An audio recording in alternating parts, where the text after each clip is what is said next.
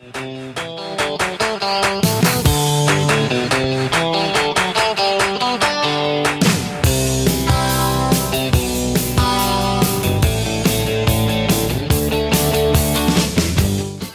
hello, this is Marco Silverman. Tyson's homie. And Walker Rudden. And this is Glove Talk. So today we're going to be going over the preseason top 25 of NCAA Division I baseball, our thoughts on it, some sleepers, some people think are overrated, underrated, and how we think the College World Series is going to pan out. So, Tyson, you want to lead us off? So for the first segment, we're going to be doing a game, and I would like you guys to guess the top 10 rated D1 teams' early predictions. So, Wake Forest, LSU, and Florida have got to be up there. Wake Forest is 1, Florida is 2, and LSU is 4. Who else? Arkansas. Arkansas is 3.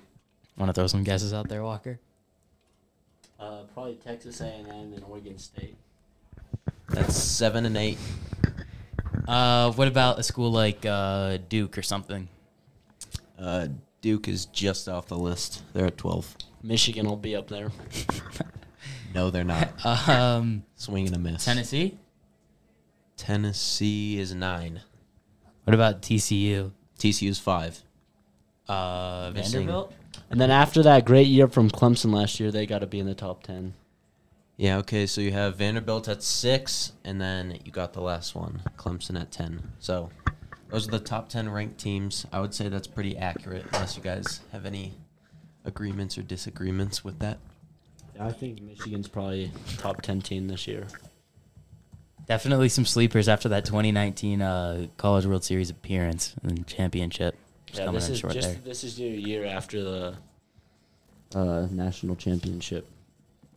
Yeah, and that football, yeah. That was awesome, dude. That was awesome.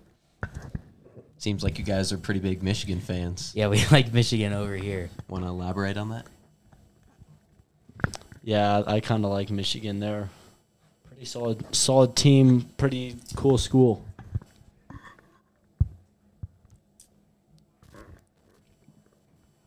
What are the top-ranked college baseball players going into this year? Haven't done some research on that, but if I were to guess, let's say Tommy Tanks. I mean, it's in his name. He hits bombs.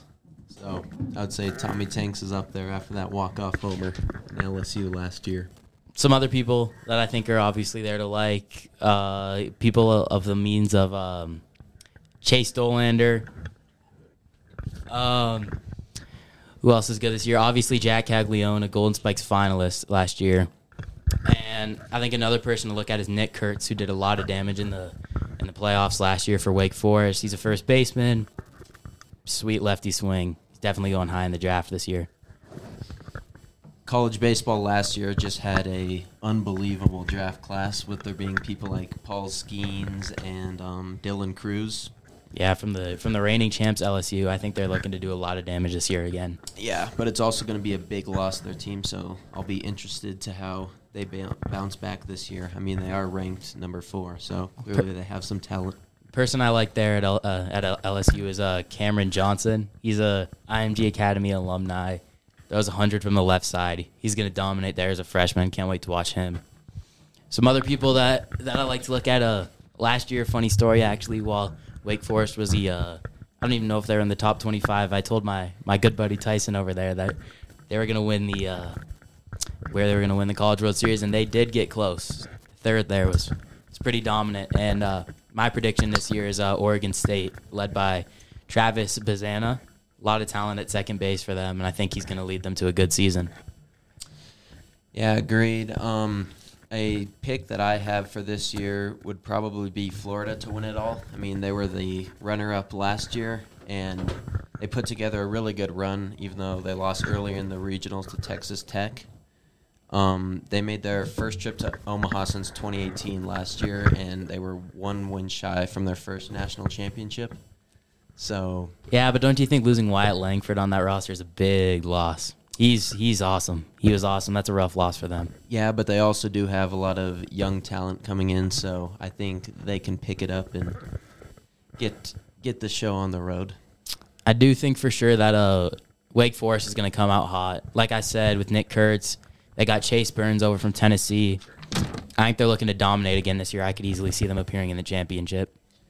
Do you have any takes, Walker? I have a good feeling about Clemson this year. They had a pretty good team last year, young team, so I think they're going to win it all this year. I think that a little overrated team on that ranking that Tyson read off earlier. They were third, Arkansas. I think they're infamous for getting ranked really high off the rip, and they just haven't filled those shoes in a while. I feel like so. Despite having a guy like Hagen Smith, who's a dominant lefty pitcher, I just don't think they could pull it together and fill those shoes. But that's just my opinion. Yep. Another overrated team that I have is Vanderbilt. Even though they're ranked number 5 and they always get a lot of hype, they did go 42-20 last year, which is a down year for them, and they also had a lot of talent leave for the MLB draft. So I think, yeah, they'll be good, but I don't think they'll come anywhere near where they're predicted to be. That's always one of my favorite schools to watch, though. They're just their culture over there at Vanderbilt. It's something impressive that Tim Corbin's built. And their jerseys. Their jerseys are awesome. I actually got to see their field last year, and I think their whole culture they got over there is awesome. I'm definitely looking forward to seeing them this year. But let's see what else. I want to see what the Ole Miss Rebels are going to do this year. Love that team. Their football team's pretty great. They have the best quarterback in the nation, and their backup quarterback is also on the baseball team. So I'm having pretty high hopes for them.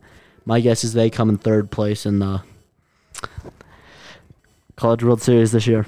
That's a hot take. That is a hot take if I've ever seen one. Settle down now. That is one hot take.